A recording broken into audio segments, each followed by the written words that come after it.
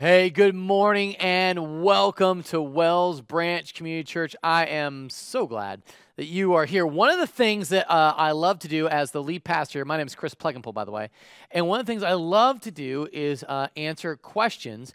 And so if you have any questions, send them here. Here's a number on the screen. We'll keep this number up on the screen, and we will answer those in the post-sermon podcast, which we'll try to upload by tomorrow. So let us know any questions that you might have about the sermon or anything else that you want to talk about. Now, we are in a sermon series called Back to School, where we are going over what it is to have an identity in Jesus. And we've sort of come up with, as a church, 8 core identities and life patterns associated with that. We want to take everyone back to school to learn them. And so what we've decided, the past couple weeks, we did Servant 2 weeks ago with Joseph Aiken, who killed it as he taught us what it was for us to have an identity as a servant.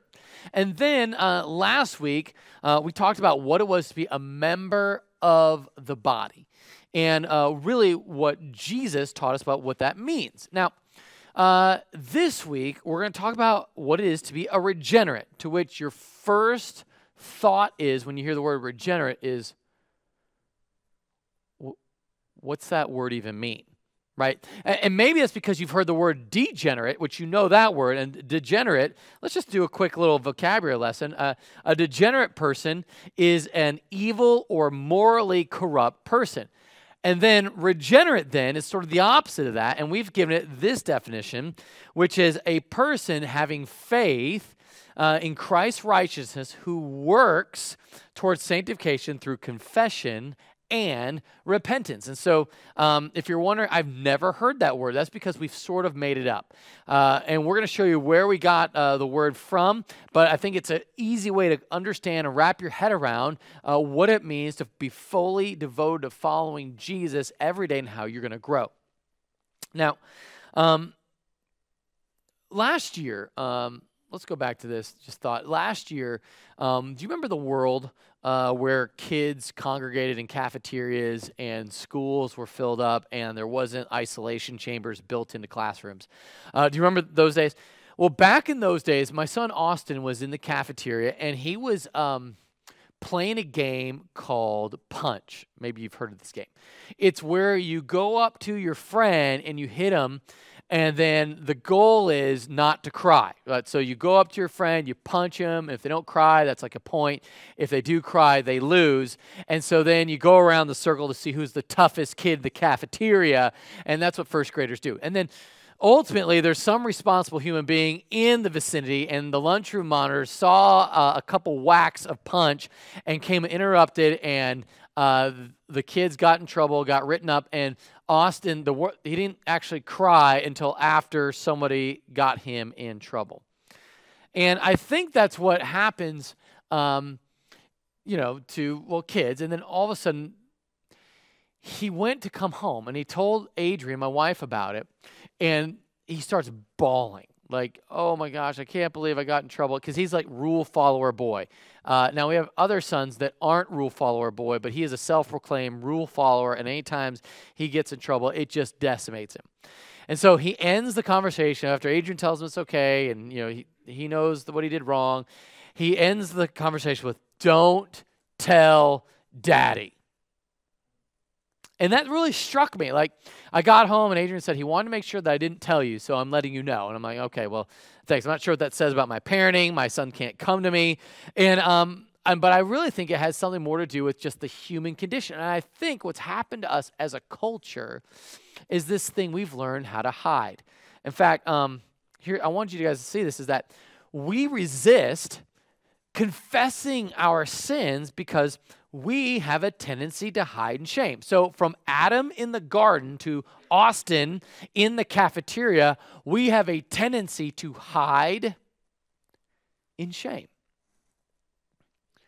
Because all of a sudden, whenever the Father knows what we've done, and even if we've had a perfect father like Adam had in the garden, who never disciplined out of anger, who never did anything wrong, to if you had a not-so-perfect dad like Austin in the cafeteria, there's this tendency to hide. And here's what's a really big problem with this.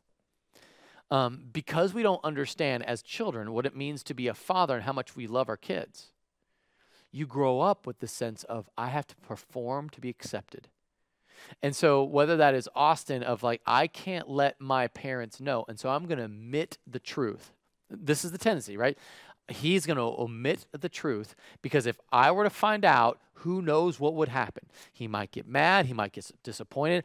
I am going to feel a feeling that I'm afraid of, and that feeling of fear comes in the form of shame. Okay?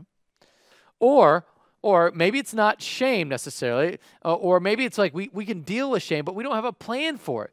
We don't have a plan for what to do when we sin, so we don't do anything. We don't acknowledge it. We just sort of pretend it's not there, and we move forward, okay? And then finally, we forget that we have been freed from the power and penalty of sin. And if you know anything about the gospel, Jesus died on the cross, and he rose from dead. And when you believe that, you are freed from the penalty of sin. And you need to be reminded of that. And then secondly, you are freed from the power of sin. Sin has no power over you because you no longer have to fear man, and you definitely don't have to fear God because you are in relationship. But what happens to us is we always drift back to this thing of works, and that's why it's so important. The most important person we preach the gospel to is you. And so this morning, we really want to get to that heartbeat of the gospel. And we're going to be in Titus chapter 3, and I'm going to read it real quick, and then we're going to pray, and we're going to ask God to open up our hearts to what Titus, or what Paul, writing to his protege Titus, was learning from. And Titus was on the island of Crete, to which, I don't know if you know this, one of the Cretans, this is from Titus 1:12, one of the Cretans, a prophet of their own, said, Cretan are always liars, evil beasts, and lazy gluttons. And this testimony is true. So if you ever felt like you were a part of a people group that was just sort of like, well, you're done. You were just evil and lazy right from the get-go. You could be a Cretan, which is why Cretans, that's like a famous way, like, he's a Cretan. Anyway, so what I want to get to is we're going to read Titus 3. We're going to read 1 through 8 about what it is to remind people of, even if you are a Cretan, of what God has saved you from, what he saved you to. Here we go. Titus chapter 3, verse 1. Remind them to be submissive to rulers and authorities, to be obedient, to be ready for every good work, to speak evil of no one, to avoid quarrels, to be gentle, and to show perfect courtesy toward all people. For we ourselves were once foolish, disobedient, led astray, slaves of various passions and pleasures, passing our days in malice and envy, hated by others and hating one another. But when the goodness and loving kindness of our God, our Savior, appeared, he saved us, not because of works done by us in righteousness, but according to his own mercy, by the washing of regeneration and renewal of the Holy Spirit, whom he poured out on us richly through Jesus Christ our Savior, so that being justified by his grace, we might become heirs according to the hope of eternal life. Okay. So this is where we're going. So let's pray and ask God to open up that scripture into our hearts that we might be fully open to the power of the Holy Spirit working in us this morning. God, thank you for your word. I pray that as I read and as I preach and as I proclaim the honest truth of the gospel, that it would change me from the inside out, that darkness would flee and the Holy Spirit, you would be welcomed and in the midst of this teaching and this proclaiming, this preaching, that we would watch you work in a really unique and special way. In Jesus' name we pray. Amen. All right, here we go. Titus chapter 3, we're going to look at verse 1. All right, it says this. Remind them to be. Now pause. When you see the word remind, that means that there's a tendency for us to not remember. And when we don't remember, we are going to be doing dark things. So remind them to be submissive to rulers and authorities, to be obedient, to be ready for every good work. So there's a tendency to be not submissive, to be rejecting of rulers' authority, to be disobedient, to be ready to serve myself. All right, that is in me, and I have to be reminded not to be. All right, so you hear verse 1, and then verse 2, watch. To speak evil of no one. which in a political season, presidential elections are coming. Have you spoken evil of anyone lately? Have you? Okay, I'm just curious. And you realize, no, you don't understand. That person, we need to be reminded of how evil that person is. I mean, there's this reality, it's in us to do that, to speak evil of no one, to avoid quarreling, to be gentle, and to show perfect courtesy to all people. Okay, so here's something that you're called to be perfect. Remind them to be perfect. Essentially, that's the reminder. You're not perfect, that you could be perfect. You're freed from the penalty of sin. You're freed from the power of sin. So be a person who represents that. And then he's going to get into why this is hard. For we ourselves were once foolish, disobedient, led astray, slaves to various passions and pleasures, passing our days in malice and envy. Because this is in you and it is in me. Malice means to plot evil or to do ill, like to be just ill works. I'm going to do it all, darkness. And envy is like, God, you owe me, so therefore I have to do these things to get back at back at the people you're blessing. They've got money. I don't have money. I deserve money. I need to take it. I need to put myself number one because, God, you're holding out. That's what malice and envy is all about. And then look what happens. Hated by others, and then therefore, do you see what they did to me? I therefore have to hate them back. Hating one another. So that's sort of the plot at which we were stuck in. And there wasn't like, I need to get myself together because I need to be better so that I might find God. It's like God wasn't on the radar until this, verse 4. But when the goodness and loving kindness of God, our Savior, appeared. Look at this. We are hating God's people that he made. We are being hated, getting all that we deserve, living a life of karma, and have nothing to do with grace, but God does this. He comes not as a disciplinarian. He comes in loving kindness. And you're going to see this phrase, loving kindness, a lot when it comes to God. In fact, if you go to Romans 2, it says it's God's kindness that led us to repentance. It's you understood the depth of your own sin, the darkness of your heart, and you're like, I'm a wreck. I deserve death. And all of a sudden, that joy of Jesus comes, and it's like, oh yeah, he's coming for me. He's good for me. He loves me. But how does he love me? But when the goodness and loving kindness of God our Savior appears, he saved us, verse 5, not because of works done by us. Because we would say, like, grace is, look, I pulled myself together, I started doing, he eventually forgave me for all the bad stuff that I did. No, it's not that. It's not for works done by us in righteousness. No, it's more like done by him. But according to his own mercy, by the washing of regeneration, and this is where we get the word regenerate from. It's regeneration and renewal of the Holy Spirit, that something happened. There's a transaction. My sin for his righteousness occurred, not because I was righteous, but because he was. And all I needed was faith that he gave me to believe. And then he starts to regenerate us by the power of the Holy Spirit that's continually working in us, whom he poured out on us, whom he, Jesus, poured out on us.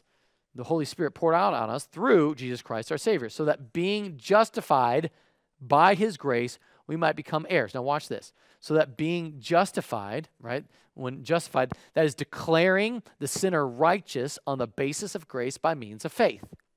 That's what justification is. He justified by his grace, meaning we didn't earn it. I know you're like, Chris, you literally just said this like 10 times already. That's because you don't take this in, which is why you're covering up your sin and why you live in shame most of the time, because you don't take this in. You're not believing it. That's why all the time I'm saying to you, the only thing that you really need to wrap your head around is the gospel. And then the more mature you get, the deeper of understanding of how wretched you are and how great God is, and that you are deserving of absolute darkness and death, but he is giving us the amazing grace. So this is why it's so important. We can't get over it.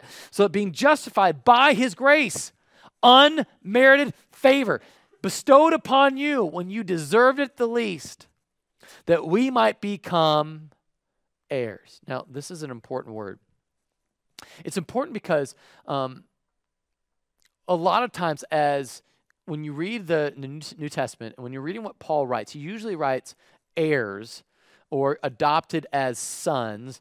And he does that in contrast to the Gospels that use a lot of born-again language. All right, now here's why. When you're writing to a Jewish audience, the concept of life and being born into family, that is a big deal. And you once born in the family, you can't lose that person out of the family. And obviously there are rules when someone goes too far, but for the most part, there's this inherent love that valued life. Now, you flip it. In Roman world, I mean, kids weren't valued.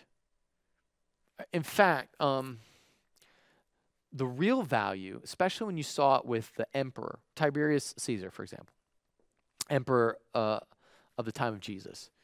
Whenever Jesus rolls up, there's the title Son of God is given to Jesus, and it was sort of like, granted, he is the Son of God, but it was given almost in a contrast to Caesar's Son of God, because they made Julius Caesar a god, right? And so his sons would be sons of God. And he didn't have physical sons of his own. In fact, the emperors in general didn't have sons of their own. They had to adopt them as heirs. And so you got full benefit of being a son of God, if you will, in that culture, and they understood that. And so that meant that you may not have become emperor or ruler yet, but you were in line and you were treated really, really well by all people. And that's the way God, he wants the world to know that you are special to him, that you've been chosen to be a child of God, and an heir is about to inherit a ton of stuff, especially if you're an heir of God. So here it is, like this heir is also an heir of the Holy Spirit, which you receive now, and then the treasure to come. So that is what is redeeming you and transforming you, and then it also leads you to according to the hope of eternal life. So that is where your faith is pointed. So remember, watch this. You're freed from the penalty of sin right here with being justified. You're free from the power of sin as an heir, as someone who is a child of God, and you completely have full access to whatever God the Father has. You have it as an heir, and then you are going to be one day freed from the presence of sin in the hope of eternal life. And that is such great news. Now, here's what's good news for us, that God knew the worst parts about us and adopted us anyway. So this is going to get us into what it means to be a child of God. And let's get back to school, and part of our identity is a regenerate. Now, did you know that a regenerate, one of the things that you've got to wrap your head around, especially for all regenerates, is the fact that God knew what he was getting into when he chose you as an heir. Now, you might have been chosen as an heir as a little kid. You might have been chosen as an heir as an adult when you experience. But every person that's born into the family of God goes through the dipes and wipes phase, okay? That means that, listen, when I have a child, whether I adopt them or have them as my own, every parent knows, like, did you know there's baby showers? Like for your first baby shower, just for free on how you guys should do baby showers. At least this is the plug and pull opinion on baby showers. First baby shower, you get all the little booties, all the shoes, all the clothes, all the stuff that's way too expensive that you didn't know that you buy stuff at Target, and you didn't know that you could get them for like the same stuff at Once Upon a Child, or like secondhand worn once, because they don't last very long. So just FYI. So you do all that stuff at the first baby shower. But the second or third or fourth baby shower, we have enough hand-me-downs for a lifetime. Don't give me any more clothes. But what you always bring is dipes and wipes. And the reason why you bring dipes and wipes is because that kid is going to poop a whole lot. In fact, yesterday, remember, I've got a 3-year-old and a 1-year-old. You think I'm like looking at the horizon being done with dipes and wipes. I'm not. It's not that I'm bitter, by the way. It's a lot of diping and wiping. But so yesterday, for some reason, I all kids woke up from the nighttime sleep with needing a serious diaper change, so bad that stuff had been stuck up there, I guess, through the night, and that two of my kids needed baths in the morning to scrape off all the goodness that comes from out of the bottom, all right? So the diaper change was more than, I couldn't get enough off with the wipes. It was a painful mess. And then at nap time, I don't know if it was just because Adrian had a free break of the day and took Austin to a birthday party, and I had the other 3. And so during naps, they did the same thing, and I had to do 2 4 baths essentially for my boys. And I signed up for that. That wasn't like a shock. And I think for a lot of us, when it comes to our sin, the poopiness of our life, we're embarrassed of it because we're like, I don't know if anyone knew what they were getting into when they took me on. And here's the reality. There's a Tim Keller paraphrase that I just love, and I want to share it to you. He's a pastor in New York City, or was. He just stepped down, retired. And he says this, that to be loved and not known is comforting but superficial. So when you get greeted at Walmart and someone says, hey, I'm so glad you're here, that's comforting in a sense. Or if someone says, love you, and they don't know you, it's superficial. You're like, I don't know who you are, and nor do I care. And if they say something negative, you're like, whatever, I don't know who you are either. And the same way, to be known, fully known, and rejected is our greatest fear, which is why over time, spouses may grow apart from each other because they don't want each other to really know who they are, because if they really know who they were, they might leave them. This is why whenever you see a group of old men at IHOP at like 6 a.m. and they've already been up for a couple hours and they're hanging out with each other, that's special. That doesn't happen very often because people are so afraid of ever being known that they get to the place of coping by being very, very alone. And so and it starts, right? What does it start? It starts when Austin is 7 years old and he's experiencing the fear of shame. And so one of the things that we've done in our house, and I've shared this with you, that I want my children to know I'm up for wiping bottoms. And I'm not just talking about in the days of diapers.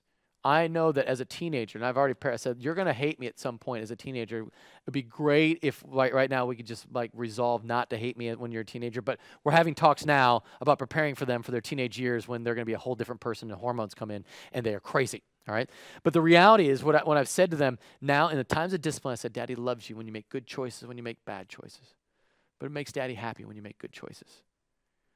Now, you're like, in a time of discipline, that's like, you discipline me, and you're saying this really weird phrase, but I also say that phrase when we're in the car to go get ice cream. I say that phrase whenever they win at a soccer game. I say that phrase all the time so that it gets so annoying. So I go, when does Daddy love you? When you make good choices and bad choices. When does it make Daddy happy? When we make good choices. Because I want that so ingrained in them so that at some point when the shame comes, and they can always remember, Daddy loves me no matter what. Daddy loves me no matter what. I can go to my daddy, and then my hope is that one day it's going to be transferred from me as their earthly dad to Jesus as and their Father in heaven. That they would look up and be like, I get it. All the things that my dad taught me in his imperfect ways is perfected in Christ. And my dad was the shadow of who my God the Father is. And so I won't doubt, and I won't have moments of just raging anger and saying, you don't understand me. You don't listen to me. In other words, it's going to be a sense of joy and peace and love that my sons just get to wrap their head around. And so then essentially, watch this. This is where you would say, Chris, I love the idea of that. But I don't live at your house. And you're not my dad. And let me tell you why this is so hard, especially as you're a grown man or a grown woman, is because you're afraid that people are going to recognize that in you and they're going to call it out in you, and you're going to be terrified that who you are is going to be exposed. And here's an example. Here's something you don't care about. For example, hey, do you guys know that the sermon bumper that came on before this, I made that. I literally made it from scratch. Other than I took the graphic of the back to school design thing, and then I went from there.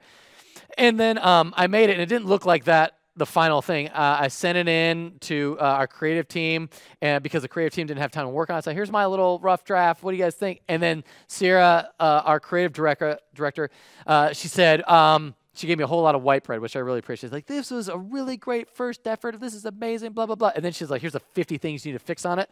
And then she followed up with a lot of white bread on the bottom of like, that was a really great effort, though. Okay. And listen, can I just be honest? If she would have taken the white bread off and just said, here's the 50 things you need to fix, I would have been completely okay with that. Why? My identity is not my creative likeness. Like my Instagram posts are not awesome. I'm not hoping and like to get the right filters right. I don't know anything about all that. All I know is that I'm not good at creative stuff and somebody else is. And when somebody else can't do it, then I can just put forth a good effort and I'm great with it. But you know where it's going to get messy with me, and I have to watch my heart, my pride, and all that stuff sort of like bows up. You talk to me about my parenting. You talk to me about my pastoring. Now all of a sudden I'm like, well, what do you mean? What do you mean? What do you mean I didn't do it right? Because that's in me. And I think there's an identity that's in you that goes with what you do as opposed to who you are. You don't get offended when people talk about perhaps you're not the greatest Christian, but you might get offended when say like, you don't know how to do, you're not a very good salesman if that's what you do. You're not a very good engineer if that's what you do. You've made mistakes. And so we start to go and cover in those places. And then in the place of our Christian heart, we just don't acknowledge it at all. And so I'm wondering if perhaps if we can lean into who we are in Jesus and allow people to speak into it. But most importantly, at least start with us, right? And I want to give you like 2 verses. There's 2 verses that again, it's kind of like, Daddy loves you when you make good choices and bad choices. It makes Daddy happy when you make good choices, all right? So it's that kind of thing. I'm going to put this on repeat with you, and I've shared this with you a gazillion times. Here it is. 1 John 1:9 says, if we confess our sins, God is faithful and just to forgive us our sins. In other words, 1 John 1:9 is confession to God is forgiveness. You are clean before God. But on the flip side of that, James 5:16, confession to people with prayer equals healing. And let me show you this real quick because this should change your life. So 1 John 1:9, I want to show you this because it's so important. If we say we have no sin, this is 1 John 1:8, we deceive ourselves and the truth is not in us. Now, this is going to be an important factor. Watch this. Because I think there's a lot of people out here that are self-deceived. If we confess our sins, watch this. First, we deceive ourselves, but if we confess our sins, which we know we all have, and John, when he's writing this, he's not writing this to lost people, he's writing this to Christians. So if you're sitting there saying, I'm a Christian, I don't sin. Well, nobody says it. Nobody says, I'm perfect. Not one person I know has ever said that. But we say really ridiculous stuff like, I'm not perfect, but I don't really do anything wrong. Like, you say that stuff. Like, oh, so what? You're not perfect. What's the sin that you really struggle with? Well, I don't really struggle with it. What? You're deceiving yourself. But if we confess our sins, he is faithful and just to forgive us our sins and cleanse us from all unrighteousness. So forgiveness comes when we confess to God. So in other words, confession to God yields forgiveness. Now, let's go back to school for a second. Let me help you out with some home ec projects. Do you guys know what this is? Let's see if let's see how good of a student you guys are. Can you tell me what this, if I can get out of my backpack here, what this is, all right? Here we go. All right, this would be for home ec. What is this? Anyone know? This is an air filter. Let's talk about what air filters do. Air filters are designed to take out the impurities of the air as your vents suck in air. It sucks it through this, and then the air that then goes out is purified. Now, filters work 2 ways. One, so that stuff can't get in, but also so that stuff can't get out. And so, for example, here's how it works on Instagram. You put the filter on, and all the impurities of my face are taken out. All the blemishes, the wrinkles, and the bald spots, those are taken away so that you only see the image I want you to see. And so sometimes the image I want you to see is my coffee cup next to my Bible. All right? Sometimes that's what I want you to see. And sometimes what I want you to see is a half admission that I'm having a hard time so that you feel sorry for me, but not enough that you think there's really anything wrong with me. That's what we do. And this is where non-Christians really struggle with us. Because for the most part, they don't know that we're just self-deceived because no one goes around, man, I'm just a self-deceived person. Nothing I can do about it. What we usually are hypocrites, right? We know what's going on in our soul, and so we put up a front because we're broken and we have a vanity issue, and we want people to think of us better than we are. And at least that's understandable. What's really sad is this. I think this is really probably where more of you are at. Whenever you hear about people are self-deceived, you never think about yourself.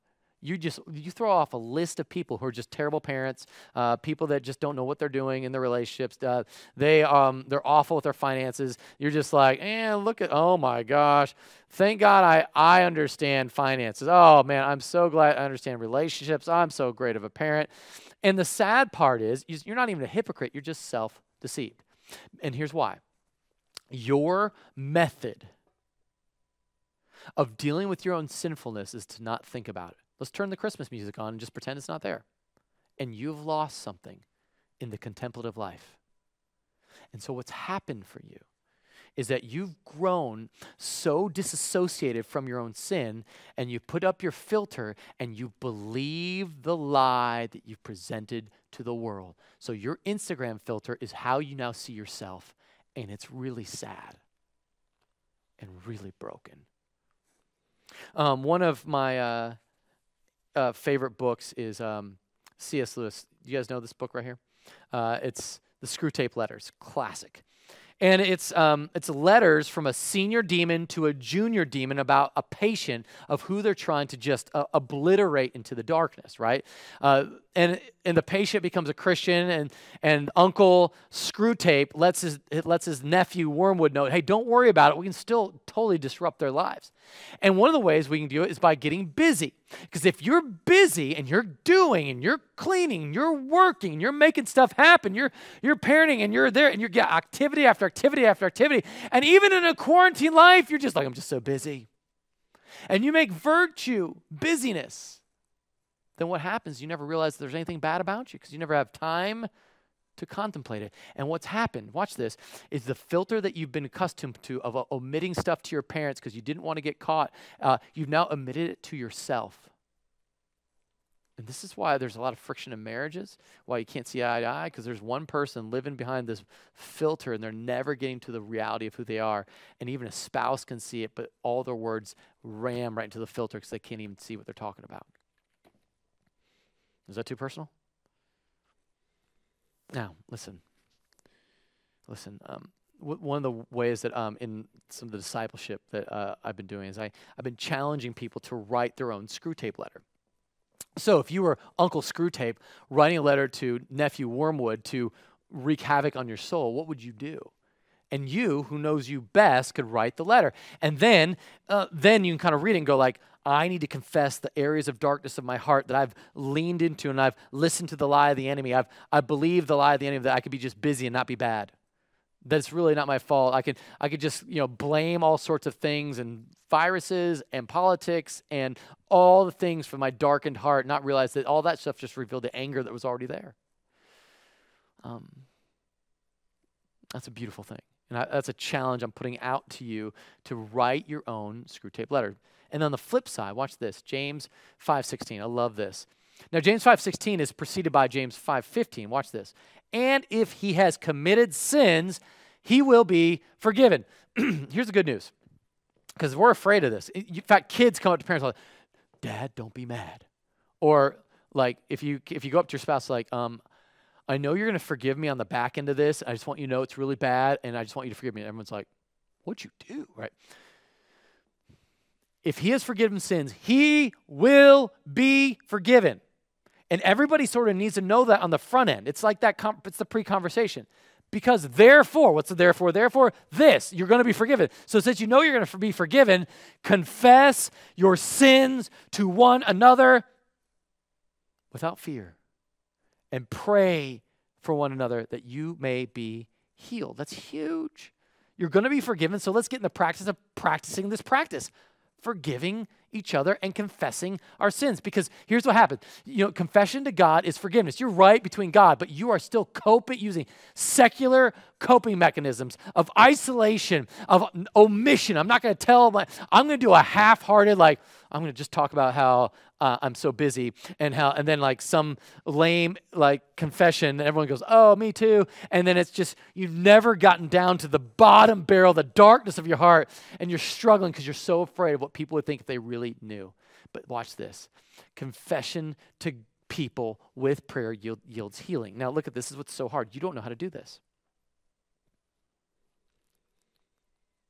Confession to God isn't synonymous with repenting of your sin. Because who's going to walk you through this repentance? Who's going to let you know that you're forgiven over and over? Because we all know that we forget, which is why we hide. And if I'm honest with you, the reason why this gets so hard is people don't know how to do this. Like this is like a newly acquired skill. So for example, one of the things in discipleship that I've tried to help people wrap their head around is how to heal people. In fact, let's take something out of our trusty backpack. Because if I have a first aid kit, but I don't know how to use it, that's sort of a mess, right? If I don't know how to use the tool that's in here and I said, here's your first aid kit, confession to people and prayer is healing. And then what people do is they confess to people and they disregard any directions of the first aid kit. And so here's what they do. Watch this. They start telling you stuff you need to change and stuff you need to do. And that's not helpful. I don't need you to heal me. I need the Holy Spirit to heal me. But I need your prayer. And so I've had to teach people how to do this. It's sort of humiliating to do it, especially as a pastor, because I would go to guys and I would confess sin. I'd say, here's my anger issue. I just really took it out of my kids. I took it out of my wife. Here's my lust issue. Here is my frustration issue with people, and I'm prideful, and I'm greedy, and I'm all the dark. And then I'd say, listen, okay, because whenever a pastor confesses stuff, people start looking at their shoes like, well, we're all screwed. Like, and the reality is that, like, I need confession just like you do. You can't put me on sort of like pastoral pedestal, like I'm sort of like free from all that. I'm just like you. And so what I had to train people to do, even with me, is like say this, dear God, we pray for Chris right now to know he is loved and he is forgiven. And that he can walk in the Spirit knowing that you, Jesus, died on the cross for his sin, which is dark and is awful, and he is worse than he ever imagined. But you are so good, and you're so righteous, and the breadth of the cross is so huge over his life. And so thank you, Jesus, for saving him and bringing him to right relationship with you. In Jesus' name, amen. And that's what it looks like. That's how you use the first aid kit. Because otherwise, you start hitting people in the head with the first aid kit. And they can't be healed by that. The very thing that was supposed to heal them becomes the very thing that actually makes it worse. And so that, I feel like, is so important. So here's what I want you to do. This is bold. Remember, I already talked to you, I want you to write a screw tape letter, right? But what I want you to do with that screw tape letter is I want you to give it to your community group shepherd. And your community group shepherd, who is trained on how to use the first aid kit, would pray over you. And maybe that first step of being healed from that porn addiction or from the anger that just erupts in you over when things don't go your way, or the pride of just like looking down on all people in their minion-like status, if that's in you, I want someone to pray over you because their forgiveness is coming and the judgment is not. And you need that.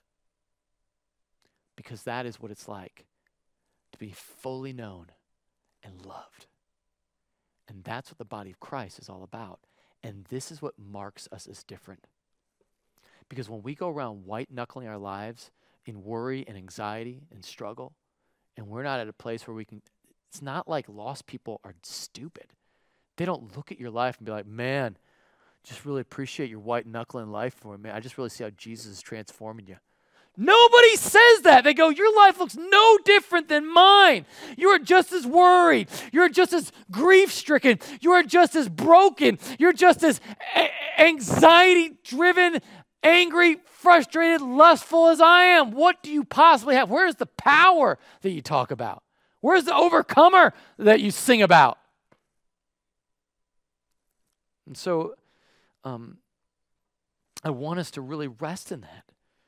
I want us to be a people who have a contemplative life where we stop life long enough to go, what is in me that's broken? God, I need to confess that to you. And then be bold enough to say, I want real healing. And I'm not just going to self-medicate with the way the culture does of isolation and pulling away from the rest of the world and doing half-hearted, omitted confessions. And one of the ways that we remind ourselves of that freedom we have is we take communion. And this morning, we're going to take communion. And what communion means is this. It's that when Jesus was betrayed, he took bread, he broke it, and he gave it to his disciples, saying, this is my body given for you. Do this in remembrance of me. his body broken on the cross, his act of righteousness overcame our darkness. And then that same night, he took the cup, said, "This is my blood shed for you and for all people for the forgiveness of sin. Do this in remembrance of me." And when we do that, we proclaim Christ's death until he comes back, and our death to sin, and it has no power over us. And we always bring our sins to God in this time. And so then the question that I have for you before we take communion together is this: who are you trusting with your sin? Are you trusting you to handle it?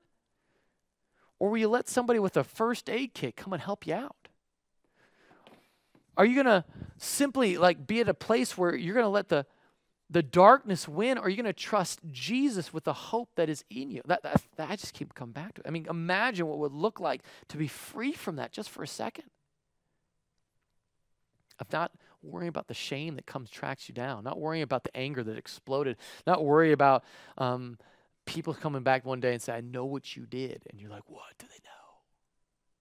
So this morning, we're going to take communion together. And if you can do something for me, if you could, before we take communion, we're going to pray.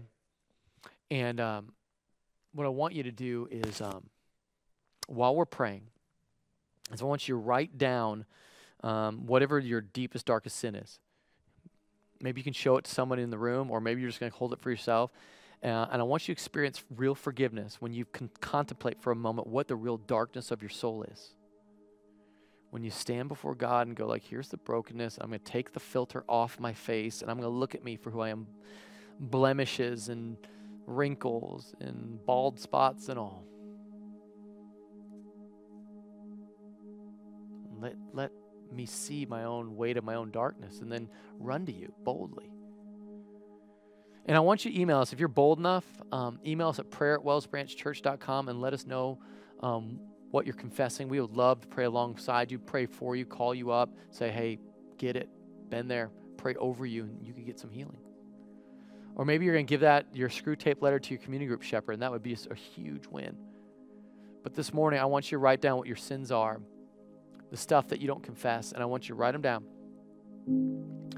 And then I want you to sort of have some sort of moment in your house, right where you're at, where you either burn it, rip it up, and then I want you to take communion as you're reminded of what Jesus did for you, because that's where our hope is. So right now, we're going to take that time to pray, confess, repent, communion. Father, thank you that you are on the throne and in complete control. And God, you love me even though I'm unlovable, even though in the darkness and the depths of my heart lies an angry, prideful person that's pursuing my own gain. That you would wash me over and over and over again to present me pure and blameless before you. And God, I know I'm going to be forgiven. So God, I take every ounce of that to you, to the cross. And Jesus, I'm praying for somebody who's never experienced that. Maybe they experienced for the first time that you, Jesus, died on the cross for them. They rose, and then, Lord, they'd say, "Jesus, save me. I'm a sinner." And just simply through that, they'd understand that you came, you died, you rose, you ascended to heaven, you're coming back for them, and they just fully embrace that. And Lord, for those of us who've been Christians for a long time, we just lean into you in this moment of pain and heartache, and all the hurt.